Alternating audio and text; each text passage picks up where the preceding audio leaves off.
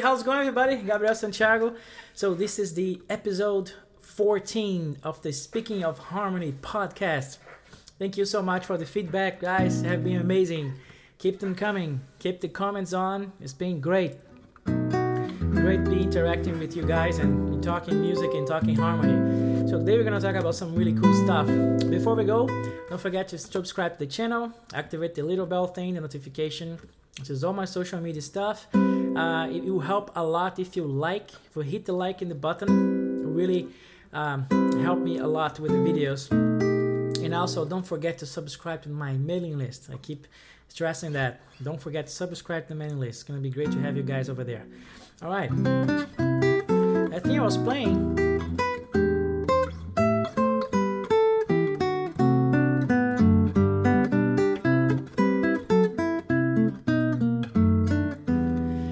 It's just something that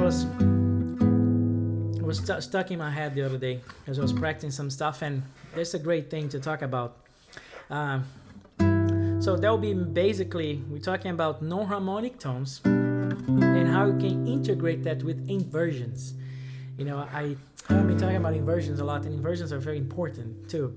Are a great way to kind of shortcut between a chord and another one. So let's say I was using A major.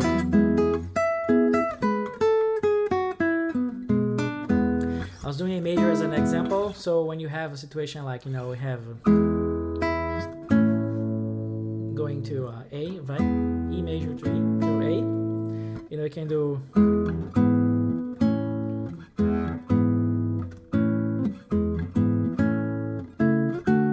it just helps a lot with the hashtag voice leading. It's gonna be a lot of voice leading happening today.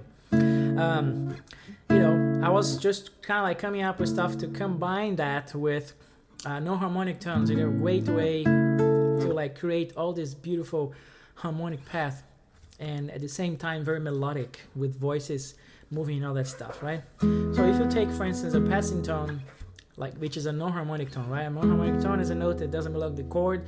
In this case, a passing tone, the name says, it's just passing through a note from the chord to another one, right? So, right, the passing tone will be A, right? And then create this little melody. It's part of the chord, right? So I can do. So I can just kind of like go the cycle fifth, just an exercise, so you can just practice if you guys want some like passing tone stuff. Like start from the third, so you go.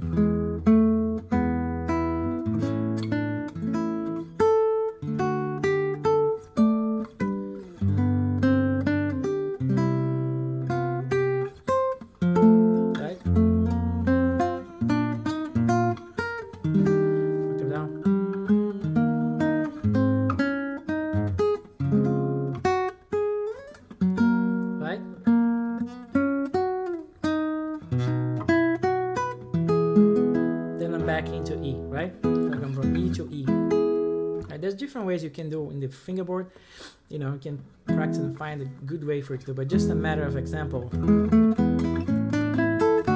You can create, it helps you to kind of like just come up with some melodic material. It's very valuable when you're harmonizing stuff and just not stuck into sort of the vertical thing I keep telling about. The things in lines. It's just great for that, it's a great exercise. So you can do that in the cycle fits and stuff, right? So another non-harmonic that I use all the time is the appoggiatura, which I have been featuring already in a couple episodes of the podcast, right? So it's a note that doesn't belong to the chord, that is attacked on the downbeat and resolved back into a note from the chord, right? So in this case I will use, let's say, F sharp. So, right? See? Right? So I can use, right? Right? I'm using the appoggiatura a lot. Right? So what you can do with that is also like not resolve the appoggiatura later and just kind of come up with this extended chord, which is pretty much in this case an added ninth chord, right? So you're really not up resolving the appoggiatura. So you do right? So instead of doing this and resolving, I just keep that. Meaning I keep the appoggiatura and extend it and resolve it, but still keep the one ringing. So I have, as a result, I have this added 9 chord with the first inversion in this case, right? Right? If I don't resolve it here, I can just leave it here, right? It's a non-resolved dissonance, right? So that becomes part of the chord, and that has a lot to do with the scores that I use that I love. But there's a bunch of them that they're just kind of a result of this unresolved stuff, right? So if you take the example I'll just give you, you can do things like, for instance,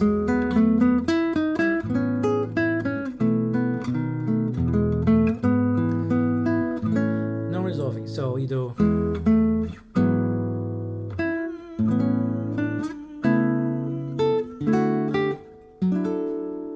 you see, you kind of create that added 9 sound with the first inversion.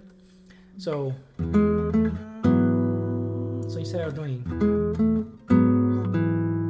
you can resolve if you want.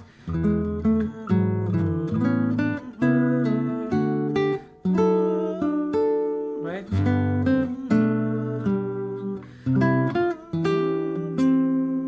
You see what I'm talking about? Or you can just leave it unresolved. Then you have like a fuller chord and an interesting color. So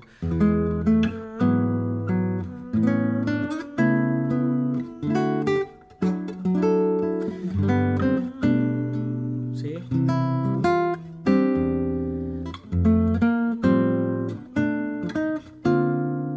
See?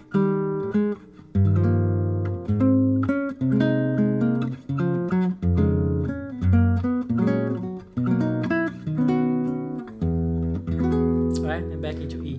So that's a cool way to implement this non-harmonic tone stuff on your harmonization, right? And you saw that I coupled that with inversion, right? First inversion,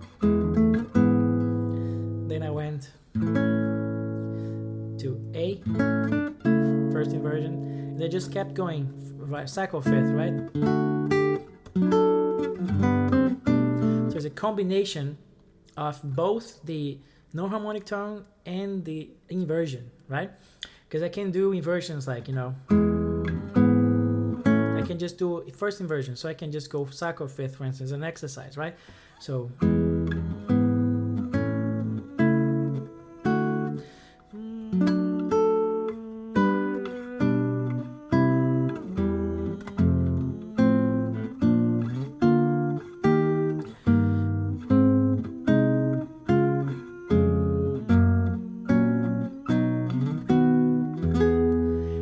a great exercise, and you start seeing these cool voices. So you can, you know, implement the appoggiatura, unresolved appoggiatura, like, right?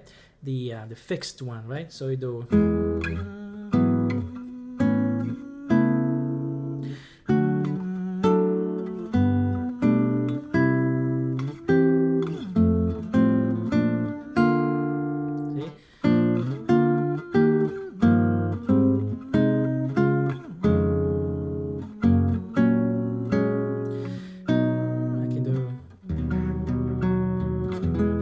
Seven stringers, the 6th string guys, can do it here, right? So that's a cool way to just kind of navigate and use the inversions to get to A, for instance, from get to E to A, and then A to D, and vice versa. I can use an inversion in the middle just to kind of move things a little bit, to apply some kind of movement, right? You know the word already that relates to that, right?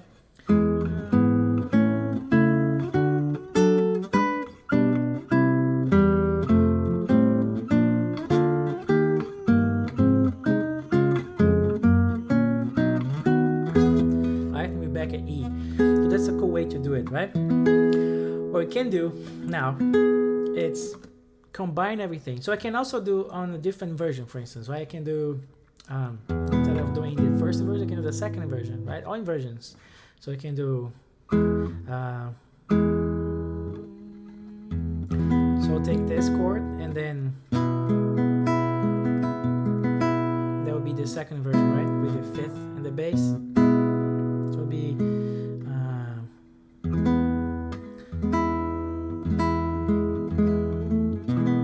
what was the melody I was doing early? Try to remember the melody I came up with, which is really cool. I think it was that. I think it was using also the seventh in the chord. So you invert on the fifth, and you have major seven in the chord.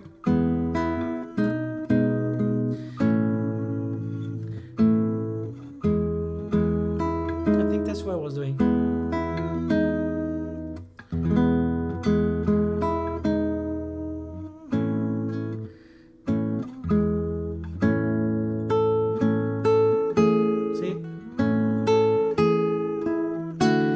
Like that I was doing, but you can use different versions. In this case I used the first one, but I can use the second as well. So then you can combine that and just kind of put it all together, and I came up with like a longer exercise, like a larger one. So you can do, that's the thing I remember. So we have first inversion, second inversion, and you have the added ninth chord that result of the unresolved appoggiatura, right? And we have passing tones, right? So we have, or I have it on A, right? And here we do the second inversion with the fifth and on the bass, of course, and then the major seven will be in the top, right? Inversion. And then do the first inversion of that chord with the unresolved appoggiatura. So you have this progression, right? You see there's already a melody going on, right?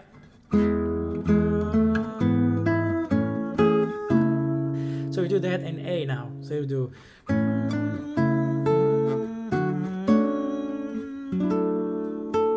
right? Then you do that in D.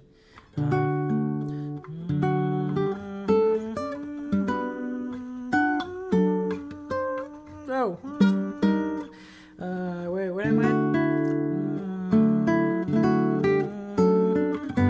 I have to go octave down because it's super low. So in D would be.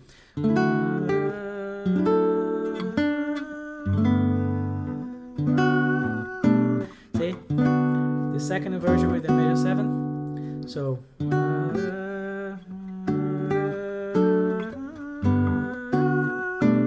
Then keep going in G.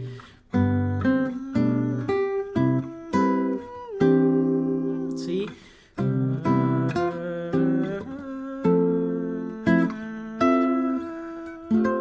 Over here, like. Then F. B flat.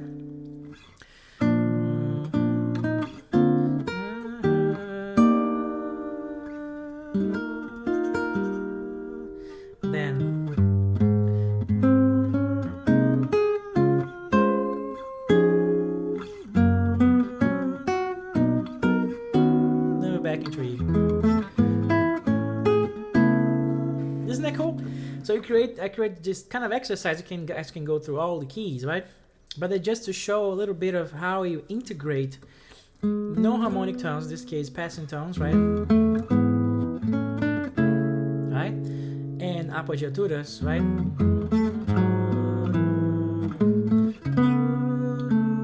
In this case unresolved, so it stays in the chord.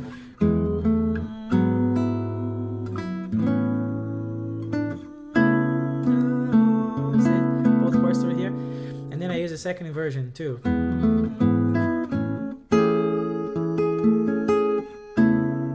So you start creating this melody, even though I'm just kind of playing chords, but you see I'm always playing them with voice leading, right? I'm like inverting the chords and creating this melody and thus creating movement, which is the whole idea here, right?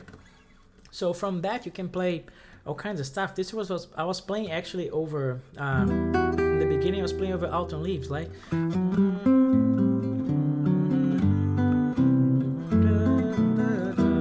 right, so I was doing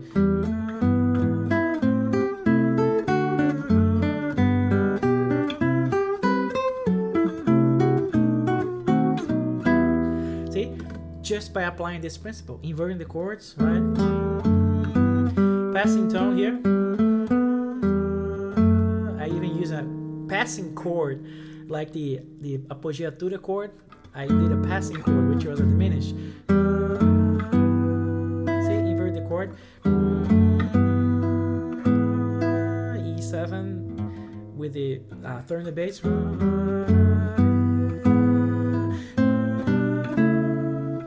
Here. Inverted Z, G, D rather, right?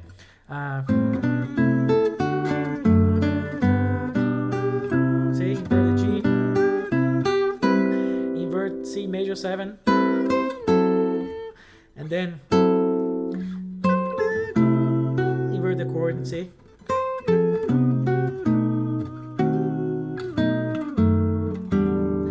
See? You start creating all this beautiful movement just by using inversions and some non-harmonic tones, right? We kind of heading into the... That's something that I use all the time, right? Not only the voices... In this case, it gets a little chord heavier because I'm like applying these inversions all the time. So you have, instances of the chord, but that's just a great way to create movement. And when you're you have a chord that's just static, you can apply all that stuff to create movement. Again, just something else to create movement as well. So I hope you dig this episode of the podcast. Thank you so much for sticking around. Don't forget to subscribe to the channel. Activate the little bell thing, notifications. There's all my social media stuff. Hit the like button. And don't forget to subscribe to the mailing list. Thank you so much. And I'll see you in the next one. Bye-bye.